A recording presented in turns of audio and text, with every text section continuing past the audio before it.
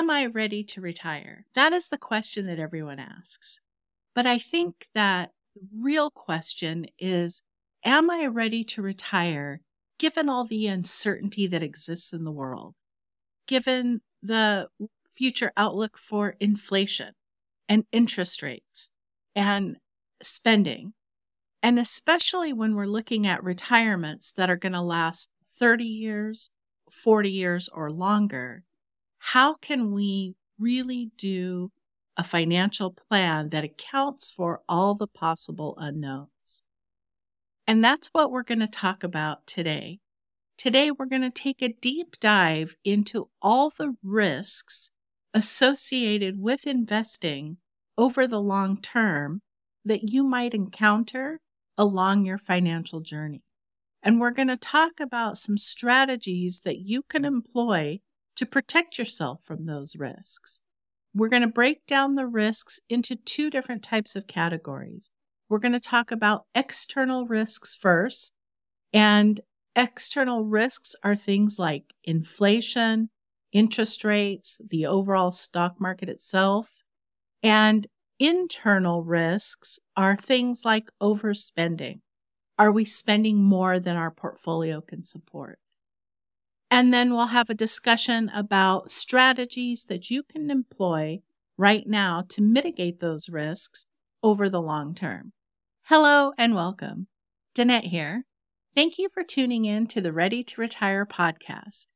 If you're interested in learning more about finance and investing, then please consider subscribing so that you can stay informed when we release new episodes like this one. If you're ready to have a candid discussion about risk, let's get started. Danette here, and welcome to the Ready to Retire podcast, where we share real-life stories and actionable tips and strategies to help you along your financial journey. Are you ready to retire? Let's go. Everybody evaluates risk differently. It's one of the first things that we do when we check in and work on a financial plan is we try to identify somebody's risk tolerance. And we throw around some terms like conservative, moderate, aggressive, and oftentimes those terms are subjective. They mean different things to different people. And not only that, but our risk tolerance can change over time. As we get older, for example, our risk tolerance can change. But also as events happen in the economy, sometimes we feel like taking on more risk when things are going well, and we want to have less risk when things aren't going too well. Today, I wanted to talk about all the different types of risk. The problem with understanding risk is that we all have different definitions of what risk means to us. I was working with a gentleman years and years ago, and he said, I'm a conservative investor. And I said, okay, good. And I'm taking my notes. And as the discussion progressed, he said, and I would also be comfortable investing 100% of my portfolio into one company stock. Now, that is a very aggressive position to take, to just own one company stock. That is not conservative. And he says, well, wait a minute. He said, I know the company. He owned a business, and this particular company was his customer. And he knew a lot about the business. The business had a long history. The business has raving fans. And he said he felt that that was not taking risk. So that's why I really want to touch on this subject, is because it can be so subjective. Before we get into this too deeply, I want to take a minute and let you know that we're offering a free risk assessment tool that you can take a quick survey and determine your risk number. What this survey is designed to do is to give you an objective number of risk. And this is free, and I will link to it below. So going back to the client that I was working with earlier, he had a different definition mentally of the term conservative than I did. So I thought that's why it would be important to do an episode talking about all the different kinds of risks and what we could do to protect ourselves. The first part I want to talk about are external risks, things that we don't have a lot of control over. The first one I want to talk about is systemic risk. Systemic risk is equal to what we call market risk. We generally look at the S&P 500 as a proxy for the market. So if you hear somebody talking about the market did this, the market did that, they're generally talking about the S&P 500. When we think of risk or we think of stock market risk, is that risk of the market itself going up and down.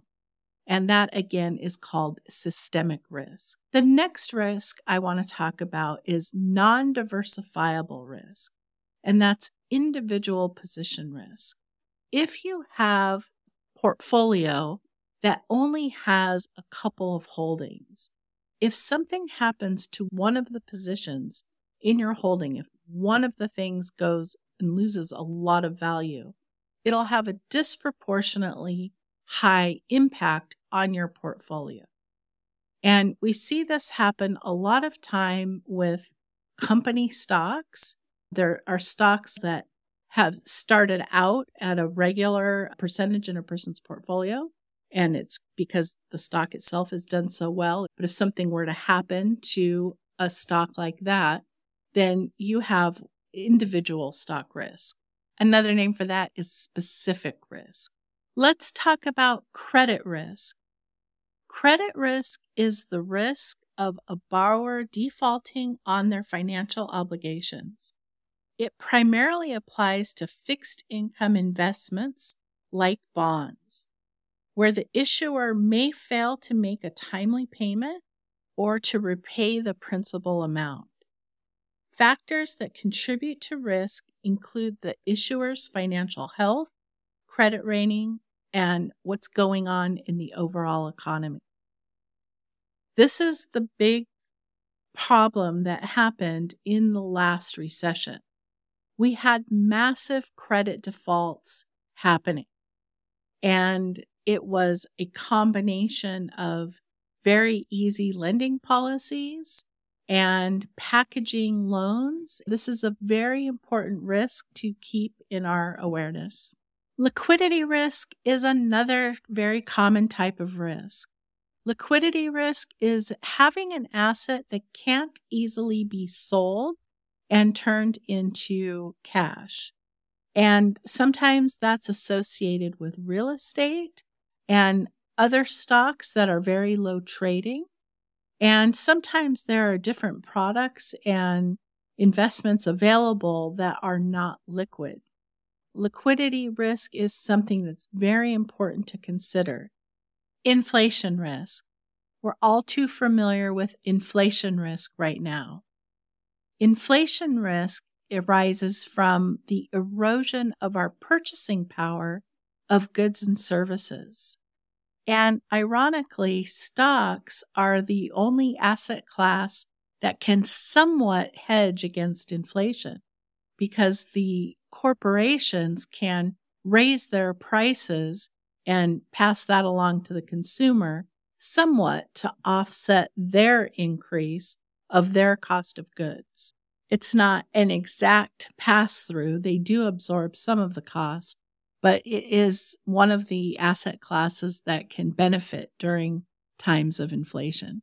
Interest rate risk is hand in hand with inflation risk, and interest rate risk is when the value of your investments change due to changes in the interest rate. We have been going through a long period of historically low interest rates, and the Fed has raised rates lately to offset the high inflation. And as a result of raising interest rates, a lot of our fixed income investments have gone down in value. So when interest rates go up, the market value of bonds goes down, And vice versa. When interest rates go down, the value of fixed income investments like bonds goes up. Currency risk or exchange rate risk is when the value of an investment or goods or services are denominated in a foreign currency. And the risk is when you convert them back to your currency, or if you're a manufacturer and your goods and services that you're purchasing, the currency rate changes and it affects your cost when you convert those products back into your own currency. Currency risk can either amplify or reduce returns. And the last external risk that I'll want to cover today is political and regulatory risk. These are the risks of changes in legislation. When legislation changes, then how does that impact the existing companies? Sometimes we don't know right away the impact of a legislation change. Now that we've covered external risks, let's switch gears and start talking about internal risks. Can you think of some risks to your investment portfolio and to your retirement plans, things that you have control over? The first one I want to talk about is procrastination and delayed savings. This is when we think that we are not going to retire for such a long time from now, and competing against other things going on in our lives, we hold off on starting that savings program. This is a big risk to our retirement plans that we have some control over. The longer you delay savings, the harder it is to take advantage of compounding interest, letting your money work for you. Another internal risk is neglecting to rebalance your portfolio. This happens so often with 401ks. People set it up and forget it. They don't often look at rebalancing, and things can happen over time, and your asset allocation can get way out of whack. I would recommend setting a task in your calendar to periodically look at your 401k and see if it needs to be rebalanced. Neglecting to rebalance a portfolio is a common risk that is something that we have a little control over. Let's talk about longevity risk and health-related issues risk. There is studies that say that we either live a very long time in retirement, and that length of living has a certain dollar value, or we get sick and have health issues and have a difficult time in retirement. And studies have shown that the cost of these things are about the same. And so it's not properly counting for either our health issues in retirement or longevity. Emotional decision making is another big type of risk that we can have some control over. Emotional decision making is when the stock market is down, we sell because we're afraid it's never going to come back. And on the other hand, we buy when the stock market is really hot. But I know it's hard in the time. We can be afraid when the stock market is down that it's going to keep going down lower. And we are afraid of losing more than we like gaining. And so we can decide to sell when the stock market is down and lock in those losses that maybe would have been temporary if we would have stayed the course. Emotional decision making is super common. It happens all the time. We talked about our risk tolerance earlier. Our emotions affect our risk tolerance as well. And that's why I think it would be great if you took the risk tolerance survey that we're going to make available to you and see what your risk tolerance score is using an objective, not an emotional scale. And again, I'll link to that in the description. Income inflation risk. This is when you get raises at work and life is going good and you're making good money in your job, but your spending increases to go with the higher income and your lifestyle increases. And so the risk here is that you could take some more of that money and put it towards savings. I had a client once that got a big bonus every year, really big bonus. And they spent it all and they then borrowed. And so every year when they got the bonus, they paid off the loan and then continued spending. And it was a terrible cycle. This income inflation risk can be a big risk to people's retirement plans. I'll wrap up the internal risks with overspending risk. This is probably the biggest of all the risks. If you're going to run out of money, it's probably because of overspending. When we do a financial plan or anyone does a financial plan, they say this is about how much you can spend per month. And if you spend a little bit more than that number, then probably everything's going to be fine. We do things like stress testing. If you're spending a little bit more than what your financial advisor recommends, you're probably going to be okay. It's when you start to spend 50% more, 60% more, that you could really get into trouble. I think this has been the one that has hurt people more than anything else. One of the biggest reasons people overspend is to support their adult children. Something like 1/3 of Americans will put their retirement, their own retirement, off or at risk because of supporting or helping to support an adult child. And so this is a huge risk. I remember when I was very new in the business, I had just met a woman. She was in her late 70s. And I said, when are you going to retire? She couldn't stand her job. And she said, I can't. She was paying one of her 2 children was living with her. The other, she was paying the rent for and buying groceries and things. Her kids were both in their 50s. And she was not going to retire herself because she was supporting her adult children. One of the reasons that she was continuing to support them is they would cut her off from communication if she stopped helping them.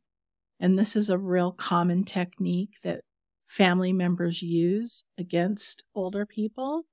It's a form of elder abuse because they're emotionally blackmailing their parents. Now that we've covered both external and internal risks to our portfolio and our retirement plans, let's talk about some strategies that we can put in place to mitigate those risks. Let's start with overspending, since that really, to me, is one of the biggest risks. One of the things you can do if you have to take a large sum of money out is, one, before you take the money out, is to do a stress test to model what that's going to look like. You pretend to take the money out and then see how much income the portfolio can support after. If it still is a number that you can be happy with, then great. Then you can at least feel comfortable taking that large lump sum out. Or at least it gives you information before you take it out that says, if I take this large amount out, then it's going to impact me in the long run. And you know how before you make the decision to take the large amount out. The other thing you can do is withdraw the money and pretend it's a loan. Pay yourself back with interest. Make a payment back to yourself as if you had just borrowed the money from yourself. I think setting up a plan to pay yourself back is a great option if you have one of those expenses that you just can't avoid. Things happen in life, and I get that. So here's 2 ideas to help mitigate the effect in a long-term retirement savings plan. Another strategy is to really understand your risk assessment. We talked about a lot of different types of risks today, but one of the things that can happen is we can accidentally take on too much risk If we didn't rebalance our portfolio and stocks have grown and now we're in a more aggressive position than we intended to be, this is an important strategy. If you haven't clicked on the link below yet, click on the link and take this free risk survey so that you can get your number and check that against your portfolio and make sure they're in alignment with each other. Diversification is a wonderful strategy to mitigate a lot of the risks that we talked about. Diversifying your portfolio into a lot of different positions eliminates the specific risk of a single position losing a lot of value. And diversification also will reduce the overall volatility of your investments. Along with diversification is asset allocation. Asset allocation is a wonderful way to diversify against most of the external risks that we talked about. By having a lot of different asset classes, we can think of asset allocation like a good recipe. We have our core components of our meal that we're preparing, but we also have some spices and some seasonings and some subtle other ingredients to support the main dish. And asset allocation is like a really good recipe. You have a lot of different exposure to different types of investments. If any one investment goes wrong, you have others that are probably doing well or okay. Other strategies or risks to be aware of is that sometimes our real estate, because of owning our home and maybe we have a rental property, sometimes our real estate can be high and overweight, and we don't think of balancing our real estate with our investments, but it is important to look at everything combined, all the different asset classes. Regular monitoring and balancing and reviewing is your best defense against all the different risks we talked about. We talked about the risk of not rebalancing. That happened once to a client. He left his 401k at his old company and he let it sit there. It was like 15 years when I met him. And he said, he couldn't wait to see how much it had grown to because he left it there and didn't touch it. And it turns out that they had turned him into cash when he stopped working there. So that money had sat for 15 years in cash and didn't make anything the whole time. And here he thought it was growing and growing, but he never looked at it. So look at what you have, take an inventory of what you have. Just doing an annual inventory of what you own is a really wonderful exercise. And the last tip I would leave you with is to consider having professional advice. If you're uncomfortable managing the risks that you face alone, it's so helpful to have a financial advisor sit with you and talk to you and work through what's going on in your individual situation. Everybody's situation is different, and yet there's so many similarities in what we're all dealing with. We've all gone through this global pandemic together. That is another sort of unforeseen risk that has impacted all of our lives. And sitting down with a professional and having someone double check, they can also help you with the reviewing and monitoring process. I hope those tips have been helpful. Thank you so much. If you're still here, please consider subscribing and liking the episode. I hope you have an amazing day, and I look forward to seeing you in the next episode. I'm so grateful to have you join me today on the Ready to Retire podcast. If you'd like to learn more information, please visit our website at truenorthwealth.com. Thank you for listening, and I look forward to seeing you in the next episode.